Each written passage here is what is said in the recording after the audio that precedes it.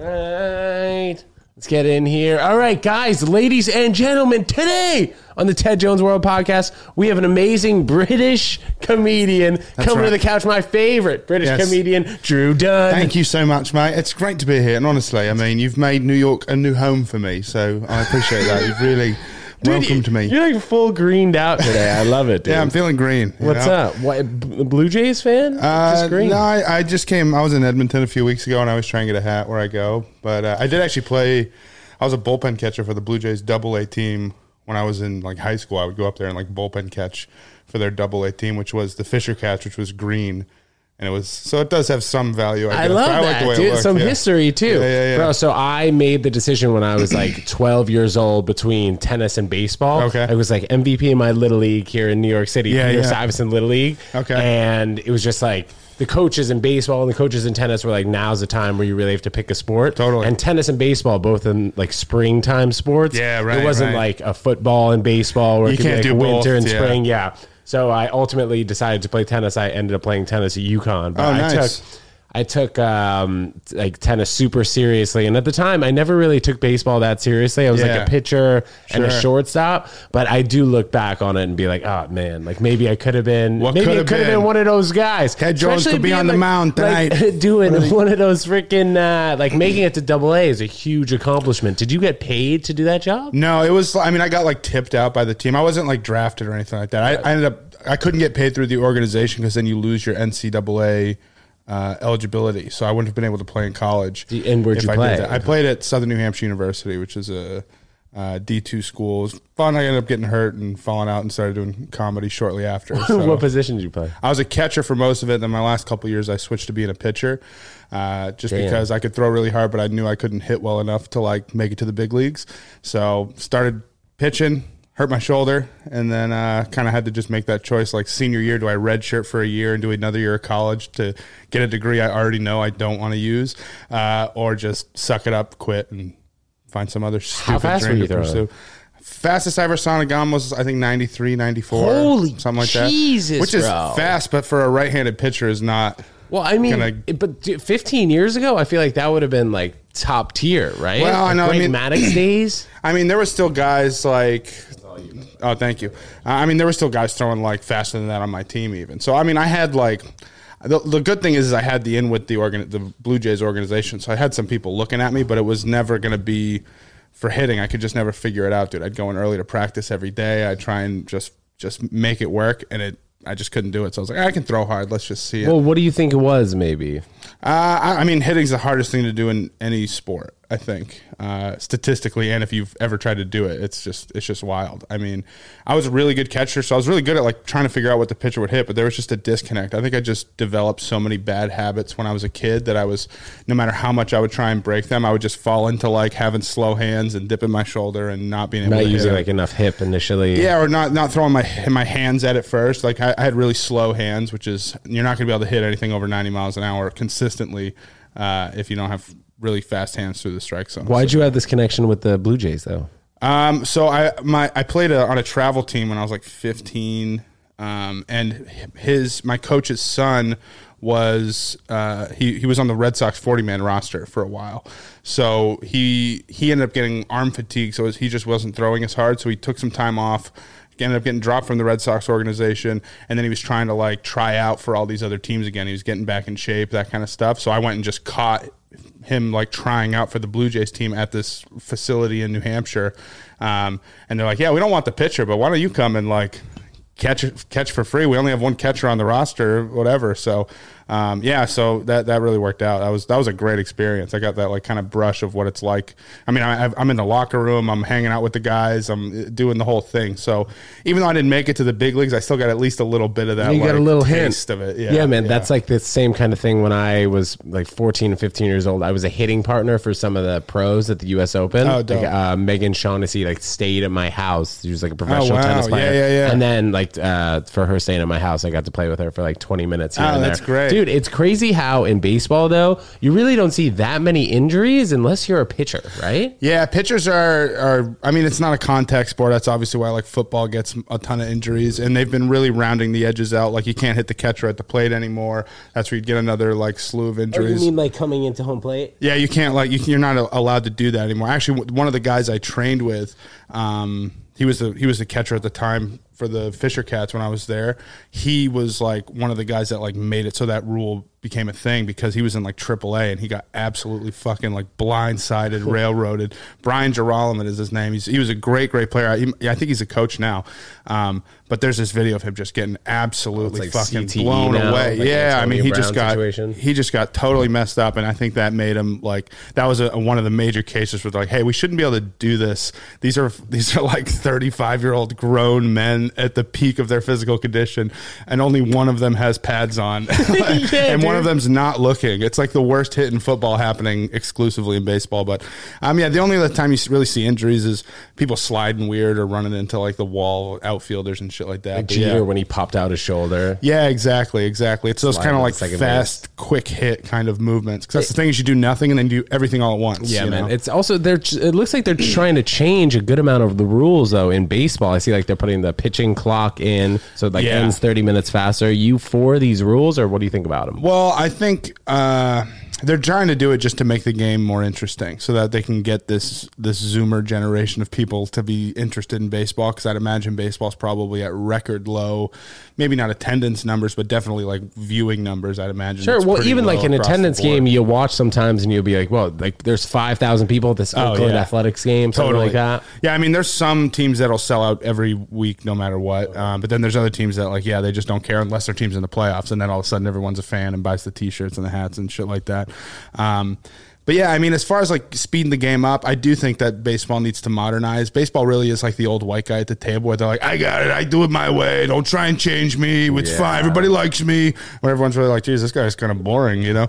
Like changing with the times. I don't know what the solution to that is. I don't think timing everybody running to their positions and timing in between pitchers is necessarily the answer to that. I think, honestly, they need to almost do what hockey did, which is like revamp a lot of the rules where like hockey, when they went on strike, they came back and like made it more advantageous for goal scoring to happen, to make the game more interesting. They made the goalies' pads a little bit smaller. You know, they like increased the size of the offensive zone, things like that.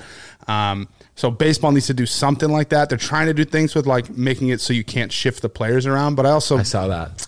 I don't think that's the solution to the problem either. I don't know what it is, but they need to figure it out, because if not, it's nobody cares. Well, if you see like with basketball, they're trying to, I think, make things kind of quicker. Like when you think of baseball, I mean, it does really take a long time. Totally. And then you see guys like new owners, Steve Cohen, putting a lot of money into the game. So we'll see what happens if more owners take it like a basketball approach, like bring in the talent that brings in, all the crowd. And stuff. Because that's the thing, is like if you don't have that interest from like the youth level of a sport, the game's going to eventually die. Like in the town I grew up in, there used to be like 5 different little league teams. I mean, it's like 7 different like leagues of teams that were all in the same town. You'd have the Northwest League that had a bunch of teams, and then a Cal Ripken League that was totally different. And then now there's just one. So it's like, even like at that young kid level, I just think there's more interest for kids. Kids would rather go try and be fucking professional streamers or football players or anything but baseball. Where, I mean, when I was a kid, it was everybody played baseball. You play in the Little League World Series? No, I was never on a good enough team. And where'd you grow up, by the way? I grew up around Boston, New Hampshire area. And then I actually, for like kindergarten through 6th grade, I was out north of Seattle. So my dad worked for Microsoft, and it just kind of dragged us all out there. Let's go. Yeah. So, basically just kind of lived in the Northeast, the Northwest, and I moved back to the Boston area, New Hampshire, in 2004. And did you go to college in Southern New Hampshire? Southern New Hampshire. As you say. You ever meet Bill Gates? No, I never met Bill Gates. Yeah, no. I mean, I think my dad has. He's probably been, because he was there pretty early on in Microsoft. So I think there was like meetings and shit where like they'd have those big meetings and Bill Gates would actually still be at them. Steve Ballmer is a nut. Speaking of like owners who have put a ton of money into the in their teams, like the LA Clippers owner. Yeah, he's put together an insane roster. I don't know how they're doing this year. I mean, it's just the beginning of the season, but Sure. I mean, putting all this money into sports teams, it's only getting better. You know what I mean? Yeah, I mean, I just think, why not, dude? If I was a billionaire, I would probably go try and own a sports team and just jack them up, get them some nice. Everything's got to be nice. Like, why not? What else are you gonna do when you have that much money? Cuban was talking about Mark Cuban, who owns Dallas Mavericks, was talking about how he is just like a pawn piece in the whole scheme of like the Dallas Mavericks organization, because it's not like any other companies where Google has a great quarter. All the people who invest in Google aren't going out in the streets and being like, "Woo, like Google," you know, like if the Mavericks make the playoffs and then win the championship, everybody's freaking out. Yeah, no, exactly, and that's all people care about. Like I said, there's those sports teams that have 5,000 people show up to every game. Then all of a sudden they're in the playoffs, and now they've always been a big fan. They just never had time. Yeah, exactly. I mean, that's just part of the deal with anything. People want what's hot. It's true in comedy too. Well, did you start comedy in Boston? Yeah. So I started. I mean, I was living in New Hampshire at the time, but Boston was like the real scene. But I always tried to attack New England as a whole when I was doing it. So like even when I was just doing open mics, I would do open mics in Maine and New Hampshire and Rhode Island and Connecticut. So I would just be driving all over the place just to meet as many people as I could, try and get in all these places. And then it worked out where, like, as I was progressing, I was then progressing in all of these different places. So I was able to kind of get a lot of work to the point where I was able to quit my day job when I was like 4 years into stand-up, just by doing like local feature work around New England and shit like that. And just give me time to pursue other things, learn how to do animation, learn how to do video editing, all those kind of skills that now are like essential if you even want to be just a stand-up comic, unless you want to, pay an editor a bunch every fucking week, which I can't afford. And then I see also are you still doing those dates? Like when you're touring in Rhode Island and I see you're going up to New Hampshire and stuff like that. Are those the same clubs that you've been going to for a while? Yeah, or they're, one thing led to the other thing, It's like I did 5 shows with this guy who then I got introduced to this person who then introduced me to this booker kind of thing. So, now when I go back, I do, a lot of small theater gigs. I'll do like the clubs and stuff like that, like Off Cabot or Laugh Boston, things like that. And then, and then the good thing is if I'm ever up there for like a wedding or something dumb, there's always somebody I can hit up somewhere to at least get a spot or get on stage in some capacity, which is nice. It's a good thing to have. So you like growing up in Boston, or how close were you to Boston? I mean, I was born in Jamaica Plain, so I was in like, just outside of Boston, but it was really like it's Boston. That's more Boston than like Boston proper, like Jamaica Plain, Everett. I mean, they fucking, they talk like this, dude. I mean, it's not everybody. You didn't pick it up because you went there when you were like 6 or 7. Well, yeah, that's what it is. Well, that it's like, I mean, you live everywhere else, and like, I think what really like indicates an accent is like if everyone in your family talks like that. Like if you have aunts and uncles that are fucking talking like this, you're more likely to pick up a fucking thing or two. Dude, that's straight out of Family Guy. Oh yeah, I mean, well, it's a Family Guy straight out of fucking Rhode Island, which is really straight out of fucking Boston, because that's where they are. Do you have any siblings though that picked up the accent because they moved here before they were 6 years old? Like no, not really. Because I mean, I think too, like there's way less people with accents in general when it comes to those regional accents. I think as we get older, because so many people are getting raised by watching TV and YouTube videos and stuff. Like so you're hearing all the accents. Yeah, you don't just hear your parents telling you about the world, or your teacher who has a Southern accent or whatever it might be. I think less people probably statistically have their like regional accents now, not just because of moving around and stuff, but dude. Yeah, that's kind of crazy. Eventually, we'll all just sound the same, Ted Joe. We'll sound just like this. We're all just AI robots. Hello. And then, and that's like also picking like sports too now. I'm a big U.S. Open fan. Yeah. They don't have line judges standing in the court going out anymore. Somebody just voiced over out, and then every time the ball's out now, I guess somebody just presses the button. Like a DJ. Out. They just hired a DJ to do it instead. Yeah. It's crazy, man. AI is taking over everything. Yeah. I mean, we'll see people hologramming in, I think, to comedy shows. Yeah, so, I saw that. They did that at JFL this year. They had Andy Kindler in like a box. I saw Kenan Thompson doing it the other day or something. But what were you talking about? Talking about JFL. Well, so yeah, it was like he does like a state of the industry every year. Who? Andy Kindler. So he's done it forever, and he just comes in and just basically shits on everybody and then walks out. But this time he was in like that virtual reality like box that you've probably seen. And how big was the box? It was 6.5 feet, something like that. So it was, I mean, it's like a double-sized refrigerator basically, and he's just standing in it. You can see him perfectly from all angles. It's really neat, like technology, but it's felt such a disconnect, and it really got kind of tired after a while. How did it look though? Did they like wheel on the monitor onto the stage? It was already there by the time everybody got there, and then someone came out and like introduced him, and then he just walks.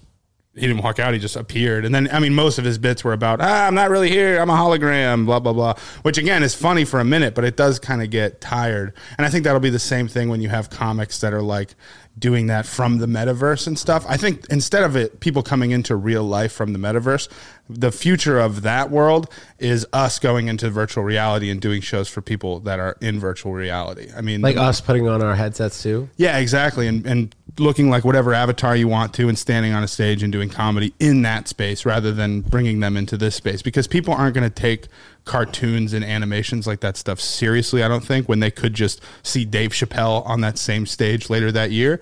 But if you're a kid who's never been to a comedy show before, you can't even go to a comedy show, you're 16, you can't get in unless your mom takes you, or you live in some place of the world that there is no comedy, and all of a sudden the best comic in the world, or at least in your eyes, can just appear to you in the place that you normally just hang out with your friends in the metaverse or whatever these things. Because I think virtual reality is one of those things that like my generation won't really take to it until it's forced upon them, or it's really easy access where it's contacts or glasses or something. But the younger generation is already eating that shit up like crazy, man. I mean, if you go look on any virtual reality game, just go look up like a clip of people playing that game. It's always little kids. So that space is dominated by the younger generation. So if you want to reach the younger generation, you got to go to where they are. That's why we're on TikTok. That's why we're on all these things. Like, you want to go get in front of that virtual reality audience. You're not going to get people from the Laugh Factory to show up to the metaverse because a metaverse guy looked funny on the stage. But you are going to get those kids to see you right there because you're right present in their face. Then they might come and see you in real life eventually if you happen to come to their town. So I think that's like, if you're a comic trying to get into that next space, I think you got to go in VR, and it's still super early now. You're not going to get a big benefit from it, but it's another place for people to see you, reach you, and think you're funny, which is all we're trying to do. Have you done one of those shows yet in the metaverse? I did one. It wasn't like in a proper club or anything. It was really just, the problem with that stuff is it's very chaotic. So in real life, you feel like you have to follow social rules and norms and stuff like that, where there people can just log in, say crazy stuff, and then disappear. There's no security guard to throw them out. There's no embarrassment or anything like that. But I know Kenan Thompson is sponsoring this club, or he's working with this club called Failed to Render Comedy Club. I've started to look into them and stuff. It's something that I would definitely be interested in doing, as far as like just experimenting in that world. Especially, I mean, you can change the way you look. You can be a totally different, you could go up there as a character and totally be in that character, and not even, I could truly go up and be a British comic for 15 minutes and never have anybody question it. You know what I mean? So there's way more possibilities and creativity in that stuff. But I think both are still going to exist forever. Even if comedy becomes big in the metaverse, where people are going to see live shows in the metaverse consistently, people are still going to be coming to see live shows in real life as well. So, I mean, did you see that thing where there was like an AI rapper that got signed for like a multi-million-dollar deal? It fell out, but this guy is like, I think it's written, the songs are written by a white guy, performed like spoken in a black voice that's generated by AI or something like that. And the guy signed like a crazy multi-million-dollar deal. And then every rapper was like, what the fuck? This is stupid. Why aren't I getting, and then they dropped it just because there was so much like upheaval. But that shows, because AI is taking over actual humans' jobs. Yes, exactly. And that's in a situation you never even think about it. That's not replacing a cashier at the grocery store. That's like full taking somebody's talent. Replacing art. Replacing it, yeah. Which is crazy. I think there will be fun in that, but I think at the end of the day, I've talked about this with some other comics, but like I think the baseline of it is like the flaws are what makes things good. You know, if you have like this masterful, perfect movie that's written by an AI and rendered by an AI, and every actor in it is an AI voice that's never a real person, I think those will be fun to experience, but I think that eventually people will grow tired of them because they'll become either predictable or they'll become just kind of mundane, where the human experience and really feeling that connection to the creator is half the reason people consume content in the first place these days. It's not that like, wow, that was the best thing ever. You could go make the best thing ever, and if people aren't looking your way, they might not even see it or recognize it as the best thing ever.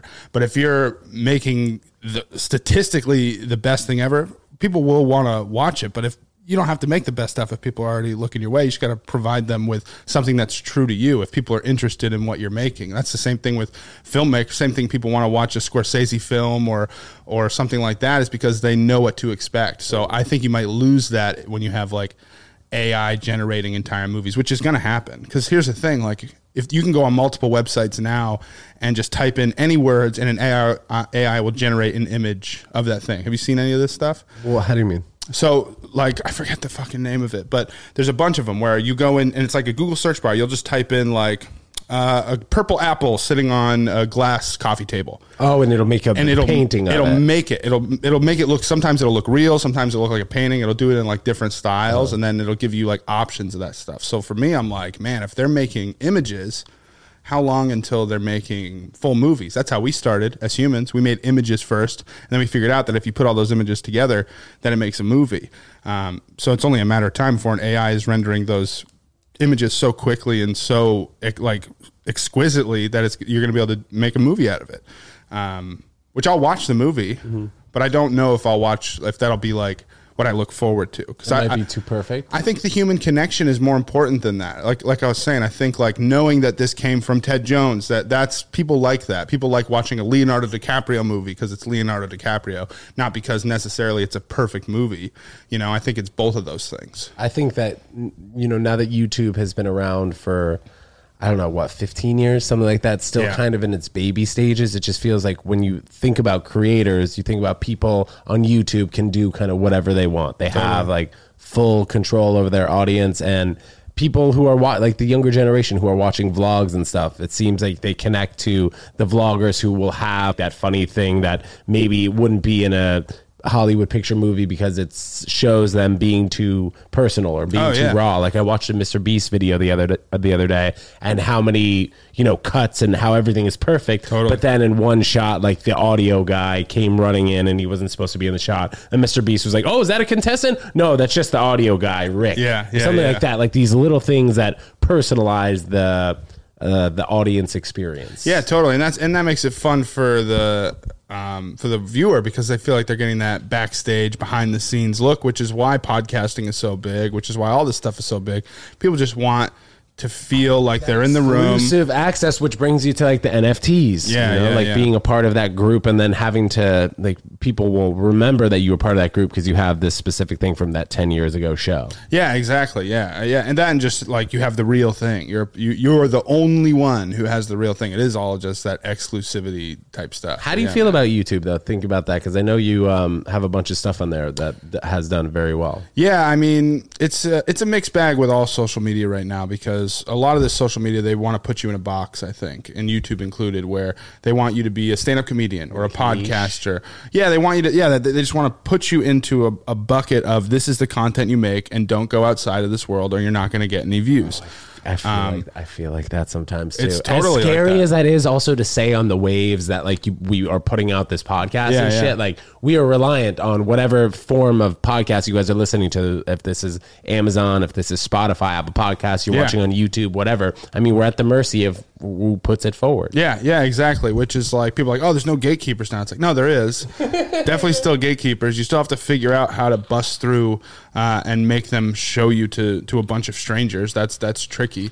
But yeah, I think. But talk about that, the niche. Well, I think it's important now to lean into that, because and the most important thing is to make sure that your niche is what you want to be known for. So many people now get famous for the one quick thing, whether they're making fucking SpaghettiOs with their shirt off or talking to their grandma or whatever it is. They go famous for this one thing, but it's like, is that what you want to be forever? Can you build a career off of that and do that? And some people don't want that. Some people just want to go viral and get the thrill and the adrenaline rush that you get of going viral and put out that content and share it with people. But for me, as a stand-up comic, that's my goal, is to be known to this world as a funny stand-up comedian. Because when the world knows you as a funny stand-up comedian, they want to listen to your podcast. They want to watch the TV show you come up with. They've known that for their whole lives, people, that comics make funny other things, from movies to shows to all that stuff. Where if you get famous for being on a TV show and then you want to do stand-up comedy, that can work, but it's not going to be as easy of a transition, I think. You know, like, you'll get that temporary boost where people are buying your tickets for that year because they know you from that show, but then the show ends, it goes away,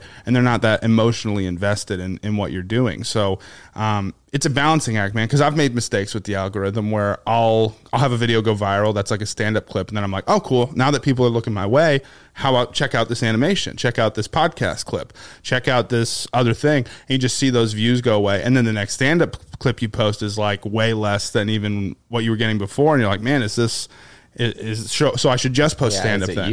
Is it frustrating to like, do I have to just post stand up then, or is it like, but then you look at like the like ratios that the other stuff is getting, and it's similar to the stand up clips. They're just not getting continually pushed out, which is frustrating, but it's also like, I don't like getting hung up on those views anyway. I like just making what I want and putting it out there regardless, and just move on to the next one. Close your eyes, just make sure whatever I put out is good quality. It was good effort, because that's the thing, is quality over quantity for me, man. Like, because the number of people that, like, if I'm headlining a club on the road, people might not know me. They see me on the website, they Google me, then they see clips that, and any one of those clips, I'd be proud for them to click on. There's not one clip that I'd be like, oh, that one wouldn't sell a ticket, because it's like, if they find that, watch it, then they go, okay, I'll go see them. Then that's how you make fans. It's like, if they go on there and then watch the next one and it's shit, they won't come to see a show. They won't follow. They won't do all that stuff. So I'm like, everything I have to put out has to be to a certain standard. And I don't care if that makes it so I post once a week, twice a week, instead of 3 times a day, 5 times a day. I think it's... I think you got to do both things. You know? Yeah, and I think it's, like you said, it's tough to find a balance, but you listen to guys like Gary Vee who talk about posting 4 times a day, getting your name out there, or just journaling in your social experiment. So it's like, I don't know if there's going to be some app that brings them all together, but I think eventually you start to see everything in kind of one, and you'll be like, oh, this is Drew Dunn. This is everything that he's ever done on this one platform. Yeah, totally. Well, I stopped trying to like convert people from one platform to the other. That's also a very difficult thing to do. Because there's no reason to, because there's enough people on both of those platforms. So instead of like being like, hey, Instagram people, go to my YouTube and watch it. Well, let me ask you this though. If you were being paid significantly more on a YouTube, wouldn't you want to kind of transfer your Instagram people to your YouTube? You would, but I don't think that it works like that. I think that like you'll get that small percentage of people that will convert, especially now with things like Linktree. You'll get those people to move over, but for the most part, where people see you, that's where they'll find you. That's where they'll see you again. That's where that person tends to spend more of their time watching that type of content, is on that social media. How often are people going from Instagram watching stand up to then going to YouTube watching stand up, then going to watch? It's like, no, they don't. They watch everything everywhere all at once, and usually they're just scrolling through TikTok or they're just scrolling through YouTube, and that's where they'll go and find you again. And that doesn't mean you shouldn't be present everywhere, but for me to go like, hey, everyone, go to my YouTube, go to my YouTube, go to my YouTube, go to my YouTube, it's tiring. It's like, what's the fucking point? I'll just keep posting on YouTube and get people there, and then when I have like a special that comes out, that's when I like am like, hey, this is where you can get this. This is exclusively where you can get this. That's the time to like push people to that. Because for me, I'll edit one video and upload it to all 7 fucking apps that you have to upload it to now. There's no reason for them to go from my Instagram to go watch the same video on the YouTube short. But when there's a reason to, that's when I think I'll start pushing to be like, hey, this is the only place you can find this. If you want a special, this is where you go. And then everything else is clips. Speaking of your next, I guess, hour, you're going to be releasing it on YouTube? So I have a Dry Bar special coming out. Great. I recorded it last year, so I'm still waiting on a date for that, which is, they're just crazy backed up with. It's a little frustrating, but nonetheless, hopefully before the end of the year that'll be out. That's like a 30-minute special. Where'd you shoot that? In Utah. So they have their own place in Provo, Utah, which is in like middle of Mormon country. I was just gonna say, a bunch of Mormons out there. Yeah, so I mean, it's a clean comedy special. That's what they do, is they produce clean comedy specials. So I'm not necessarily a clean comic, so my plan is I have that stuff already in the can recorded. I recorded my set in Phoenix as well with similar material. Okay, a longer set obviously because I was doing an hour, and I'm just going to release them both at the same time. So when the clean version comes out, you'll be able to go to my YouTube and watch the dirtier version if you want, or the longer version, or extra takes, or all of that kind of stuff. Do you personally have the footage? Yeah. Have you already chopped it up? I'm working on that now, because I'm also working on animating over the entire Dry Bar special as well, because I taught myself how to animate over the last couple of years. How does that look? What service do you use? I use with Final Cut? No, I use Adobe. So I use Adobe Premiere Pro to do my editing, and then Adobe Character Animator, After Effects, all that stuff to like do the actual animation. Yeah, I just taught myself on YouTube, like figured out. What's the animation gonna look like? Which is the kind of whenever you're talking, kind of moving your mouth? No, so I'm planning to like. I mean, a lot of my bits can kind of be sketches or have a lot of visual elements where I'm trying to like paint a picture of what I was doing or whatever it might be. Oh, so you're animating the bits, not just you on It'll start me on stage and then it'll cut to like what I'm talking about. Nice. So if I'm going to Home Depot, you'll see me in Home Depot seeing all the things I'm describing, going through the drive-through of a grocery or of a fast food place, whatever, a grocery store, all that kind of stuff, like whatever I'm talking about. I've done a couple of these before. So if you go to my YouTube or my Instagram, I have a couple where like I did it for a bit about hitting a beaver with my car or about going to Dunkin' Donuts and seeing like your this buffet bit the other night, by the way, was killing me. Oh, thank you, man. Yeah, that was brand new actually. That was the first time I said it. Yeah, thank you. Yeah, nice, that was like, I forgot the way I wanted to end it, but it was true. I mean, I was just in Vegas last week and I went first day there. I had nothing to do. I had no shows. I had nothing, and I was like, by yourself? Yeah, I was like, my wife wasn't with me. None of the comics for the festival were there yet, or at least none that I knew yet. So I was like, I'm just gonna go walk around Vegas for a while. And I found a buffet, and I was like, you know what? I've always wanted to try a Vegas buffet, and just sat down there and just ate for fucking hours, dude. Unlimited alcohol, unlimited food for like $90 or something like that. I wasn't leaving. That sounds expensive though. Well, I mean, $90. Well, I guess for dinner, and it's like it was one of the nicer ones too. Like they had like everything. They had. Do you have a spot that night?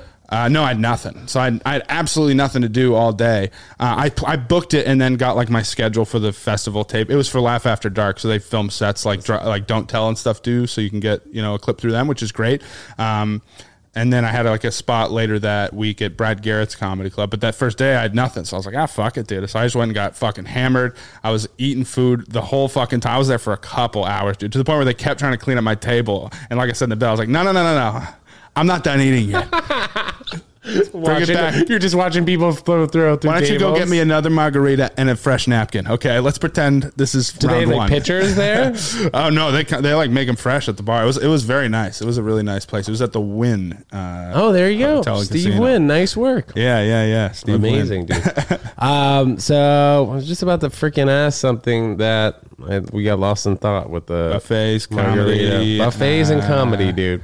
Yeah, that's. Do you have anything exciting coming up at the end of this year? Hopefully that Dry Bar special drop before the end of this year. Yeah, hopefully the Dry Bar special coming out. We're doing our first live. I do a podcast called Character Debates, where we bring on comics and we all debate in character on ridiculous topics. Like we've done, like should weed be legal? But we'll bring in like a stoner mom versus I'll play the kid who didn't get picked up at school because his mom, you know what I mean? Like in debate, shit like that. So Yosemite Sam versus Matthew McConaughey on gun rights, shit like that. So we're doing our first live one in San Diego this weekend, actually. So nice. That's exciting. We've never done it live. Like we'll film it and stuff like that. But to do it in front of a live audience will be a fun experience. Would you ever do a split tour where you could do stand up and then the podcast afterwards? Yeah, for sure. Because honestly, that's a great model. Excuse me. Yeah, I mean, we're trying to get this show made to be like a proper TV show. That's our goal. We went and did stand up and pitch at JFL this year. Went well, so we have some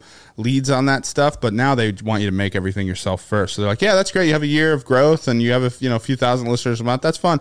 Go make the pilot. Like, no, we want you guys to help us make the, like, no. You make the pilot. And then if we like it, we'll think about it. And I was like, okay, so that's where we're at now. That's every fucking trying to get anything on TV ever now is like, go make money.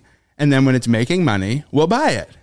For more of your money, then it's like, no, and then I don't need you fucking idiots. Yeah, well, because it seems like everybody's just trying to do as much as they can independently now. Yeah, I mean, I think that's the model because I think it's because of that. Because if you go do the industry route and get pitched, maybe you'll get lucky and get your show made. But unless you're already a super famous person, it's probably not going to happen because they could just go pick a famous person and have their audience immediately watch the show, guarantee that much more advertising, blah, blah, blah, blah, blah. There's nobody making really independent comedy movies that are like big. Nobody's making any comedy movies, regardless of like, the Adam Sandler equivalent type comedy movies when he was coming up. So that has to be done independently. Nobody's throwing that kind of money around. So did you see what Matt Damon said about why they kind of don't make just random movies anymore? Well, yeah, like the DVD back end, which makes sense. I mean, totally. It's like everything. Everybody wants everything to be free now. From your stand up to my stand up to the show you make to everything needs to be free. The music, they want every a minute of music to be free. They want movies to be for everything that makes hundreds of $1 million, costs $100 million. I remember those iTunes. I was spending like $14 a month. On just to get an album. Songs. Yeah. My parents were so pissed. Yeah, exactly. Which is like LimeWire you needed to get. Now everything is shoved in your face for free. Yeah, now it's like it's free, and then if it makes money, then it makes money. And if not, for attention. Totally. And that's what it is. I mean, that's what we're all trying to do, right? That's the currency. That's what we're hoping this podcast will do, is we'll capture a little piece of people's pie chart. They'll listen to the show. And that's the name of the game now, is like provide a great product. So for me, that means be funny. Be funny every time, and make people see that. And how do you make people see that? You got to be fucking everywhere. You got to put your face out. You got to try and grab, just even if it's a minute a day of people's time. So if you can get 1 million people a minute of their time a day, then you just keep doing that over and over and over again, and just trying to. And now we're just fucking throwing spaghetti against the wall, going, "You like this? How about this? You fucking idiot!" Yeah. How did getting married change your comedy, if at all? So I was already engaged pretty much right when I was planning. I got engaged the same year I started doing comedy. So I was 21. I got engaged like right. Actually, no, I was. Yeah, I'm trying to think. Yeah, no, I got engaged when I turned 21. I started comedy 6 months later. So I was already like planning to get married. I met my wife senior year of high school, and we just kind of. It never even crossed our mind to break up. Everything was going great. Everything's well now. You went to the same college? Yeah, we went to the same college together and stuff like that. Wow, yeah. Dude. Because we went to like Westfield State for the first year, then transferred to Southern New Hampshire University, and then finished up online and all that kind of shit, dude. Yeah. Did you go to Southern New Hampshire though to play baseball? Yeah, I did. Yeah, I transferred there specifically because it was a better school than the one. I went to this first one because I got a small scholarship from them, and then it was like. It just wasn't the organization I thought it was going to be. The coach was just a fucking old nightmare guy, just stuck in his ways. Like I said before, same kind of guy. Mm-hmm. So then I went back up to Southern New Hampshire, did like a private trial with them, got on the team, and then I was on campus until I got hurt, and then I switched to online and finished up my degree from there. But playing Division II, can't you, like, aren't there way less NCAA rules? As far as what? Making money? No. NCAA eligibility is like if you lose your eligibility as a flying by on a motorcycle. There you go. If you get paid $1 for playing that, you're considered a professional athlete. I mean, I know that college players are starting to get paid, but it's different now. That's why. I mean, they're trying to. They should be getting paid. By the way, Division I athletes should be getting paid. I was a Division I athlete, but tennis team, we didn't make any money for the school. But sure. I'm the basketball team, the football team. They're making millions of dollars. If the coach is getting paid $100 million or $50 million, I think you can give each kid on the fucking school the thing $100 grand. You won't even feel it. Like, what are we talking about? They have crazy money. They're fucking athletes, dude. They're essentially professional athletes that happen to be at a school. That's all it is. It's an insane. That was not my lifestyle. It was not the same as a Division I athlete. Although baseball is different from basketball than it is from football and all that kind of shit. But man, it's I forget your question. I forget my question too. But being around AA, did those guys make any money? Some of them did. That's the thing. What kind of money though? So some of them are like the first draft pick. You know what I mean? They go right to AA. So they're on a big fat rookie contract, multi-million dollars. Other guys have been in the minor league system for like 5-6 years. They're making, $75,000 to $150,000 a year. Still decent money to play baseball, but there's no longevity in it unless you make that next bump. You know what I mean? So, I mean, there was a couple of guys that I caught for there that ended up making it to the big leagues, both either for the Blue Jays or for other teams. Like this guy, Mark Zepchinski, ended up pitching and winning a World Series with the Cardinals. This other guy, Danny Farquhar, ended up going to the Royals and won a World Series with them. So it was cool to, like, once I was out of it, just to watch these guys that I knew and see what happens. So a lot of them went and played like international ball. Like one guy went and like won a championship with the Netherlands or something like that.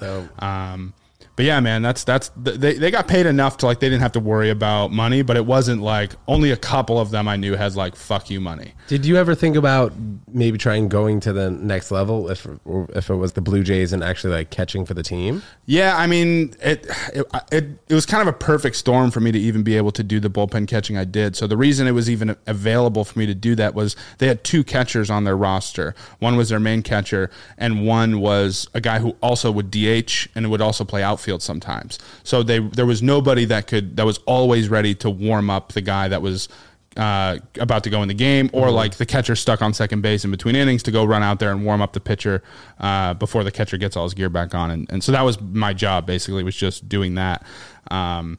So to go to the next level, they wouldn't have had me go up to the big leagues, because there's a minor league guy that would rather be the big league bullpen catcher. You know what I mean? So it would have been a matter of going to college, killing it in college, staying healthy, getting drafted, and then working my way up through the system properly. Do you think being a catcher, you had a chance of being drafted if they have a pinch fielder position? Yes, defensively, yes. Wow. Because I was really good defensively. I was very strong at like blocking the ball, working with pitchers. I could throw guys out at second base, no problem. Like I said, very strong arm. I was throwing guys out for my knees and stuff. Like catchers are measured on what's called a pop time. So that's the pop of my glove to the pop of the second baseman's glove. And major league average is like a 2 second. I was doing it in like 1.7, 1.8 seconds. So it was like, that was my strength, was doing. That was funny, pinch fielder. That was always something I thought of growing up. I was like, man, if there's just a pinch fielder, I would be so much happier. When's the last time you got down there? Like it was catching. So I played in like a men's league. It must have been like a couple months ago. I think it was like May or June. There's a men's league that's like 28 and over or something like that, around New Hampshire. And one of my buddies who's a comic plays on it as well. This guy, Ben Quick. If they have time, they'll just ask me to come in and I'll do a couple of bats, catch a game for them and stuff like that. So I've done that like once a year for the last 2 years. My first like getting back into baseball after my arm injury was like playing a co-ed softball league. Boston Comedy had a softball league. There's 5 or 6 teams that were all comics or like comedy adjacent people. And it was just fun. We'd show up on a Tuesday. Everyone would just be hitting the ball around, drinking beers and shit like that, and then go to a show before or after, that kind of stuff. So when did you move to New York? It was June of last year. So, wow, bro. Yeah, June of 2020. I had no idea. I thought you'd been here for years. Yeah, no, I was planning to. I mean, I'd been coming back and forth a lot. That's the good thing about being in New England. It's 3-4 hour drive if you do it at the right time. So I would be coming here on Sundays, just doing any show I could, open mics, fucking bringer shows, whatever I could find for a while. And then JFL, I did New Faces in 2019. That helped me kind of meet more people. And then just doing the road, you meet a lot more comics. And after the New Faces, I was planning to move here. So going into, from July 2019 through the end of the year, we're like, all right, let's try and find my wife a job out here. Because at the time she was still working a day job. Let's, try and find an apartment. Let's try and go there as much as I can, be present in the scene, all that kind of stuff. My wife, we find her a job like around February. And then we're like, all right, next month, let's go apartment hunting. And then it was like, this COVID thing's a little weird. Let's wait a week. We'll wait a week. And then if that works out, then we'll go. And then like, thank God we didn't come here and sign a lease. Where were you during COVID? I was in New Hampshire. Yeah. And were you super bummed? I was bummed just because I had so much stuff lined up. Momentum. Post JFL. I was meeting with TV networks. I was meeting with all these agents and stuff like that. And almost every agent I met with got furloughed or got pushed off or got their like roster minimized. So there was nothing there. I was going out to LA to do like this like work on my animated show with this animation house, and then work with them to pitch it to networks. That whole like system they were building, they stopped doing it. So it's not like for me, it was like, all right, well, now I need to just do stuff myself. So I started making my own animations by myself. I started, doing podcasts. I started just posting old stand-up clips and just trying to get as much momentum as I could in that side of things. And it's worked out so far. It's just a matter of trying to keep growing that fucking number next to your name, making more people see and care about you, and try and make a fucking career out of this thing, Totally, man. Yeah, I was taking UCB classes. You've heard of UCB? Yeah. And we were supposed to have our class show that March 13th, and then right after that, I was going to try out for the Lloyd team, who performs once a week at that theater in Hell's Kitchen. Right. And then all of a sudden, everything just shut down. So I really needed to get more into stand-up, because I was doing improv a ton, like 3 or 4 years, and I wasn't doing stand-up as much. Sure. And then I realized once stand-up came back, like, this is what I need to be doing, just because they don't even have a UCB anymore in New York. Well, and the good thing about stand-up is you're not like reliant on anybody else either. You know what I mean? Like you can show up, you're not worried about fucking James showing up in a pissed off mood, or Gabby's boyfriend broke up with him, and like it affects the whole show. It's you showing up and putting on your show, and the rest of it doesn't really shouldn't really affect you, you know. But yeah, man, but yeah, it was like all the touring stuff that was going on. Like it was like, oh, 2 weeks away, I'll do this too. And I was like, nah, 2 more weeks. Okay, well, at least I'll be able to do May.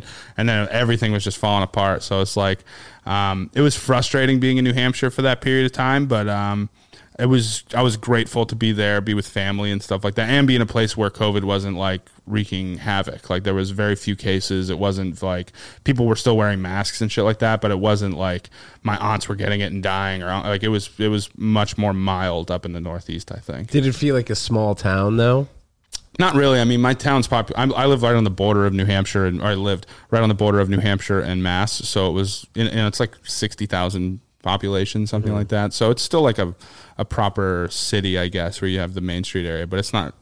It was just I don't know. It was just a good place to be. It was just a good place to be for that period of time, rather than being in the middle. Like we didn't have riots anywhere. We didn't have any of that stuff to worry about. It was just fucking people dealing with the same shit, going like, "This is stupid, right?" Like, yeah, it's fucking. I hate this. This fucking mask doesn't even work. I don't fucking. What are we wearing this for? I'll wear it, but I'm gonna fucking bitch about it. You know. Only in the grocery store. Yeah, fuck them. Fuck yeah, Drew. This was amazing. Hey, Drew Dunn, guys, great hilarious time, comic. Drew, pop up your Instagram vocally so we can follow you and just check on the journey. Yeah. Follow me at Drew Dunn Comedy, Drew Dunn on YouTube, and then DrewDunnComedy.com for all my tour dates. Coming to a city near you. Let's go. Drew, thank you so much for coming on. Guys, thanks so much for tuning in. We'll see you next time. Peace.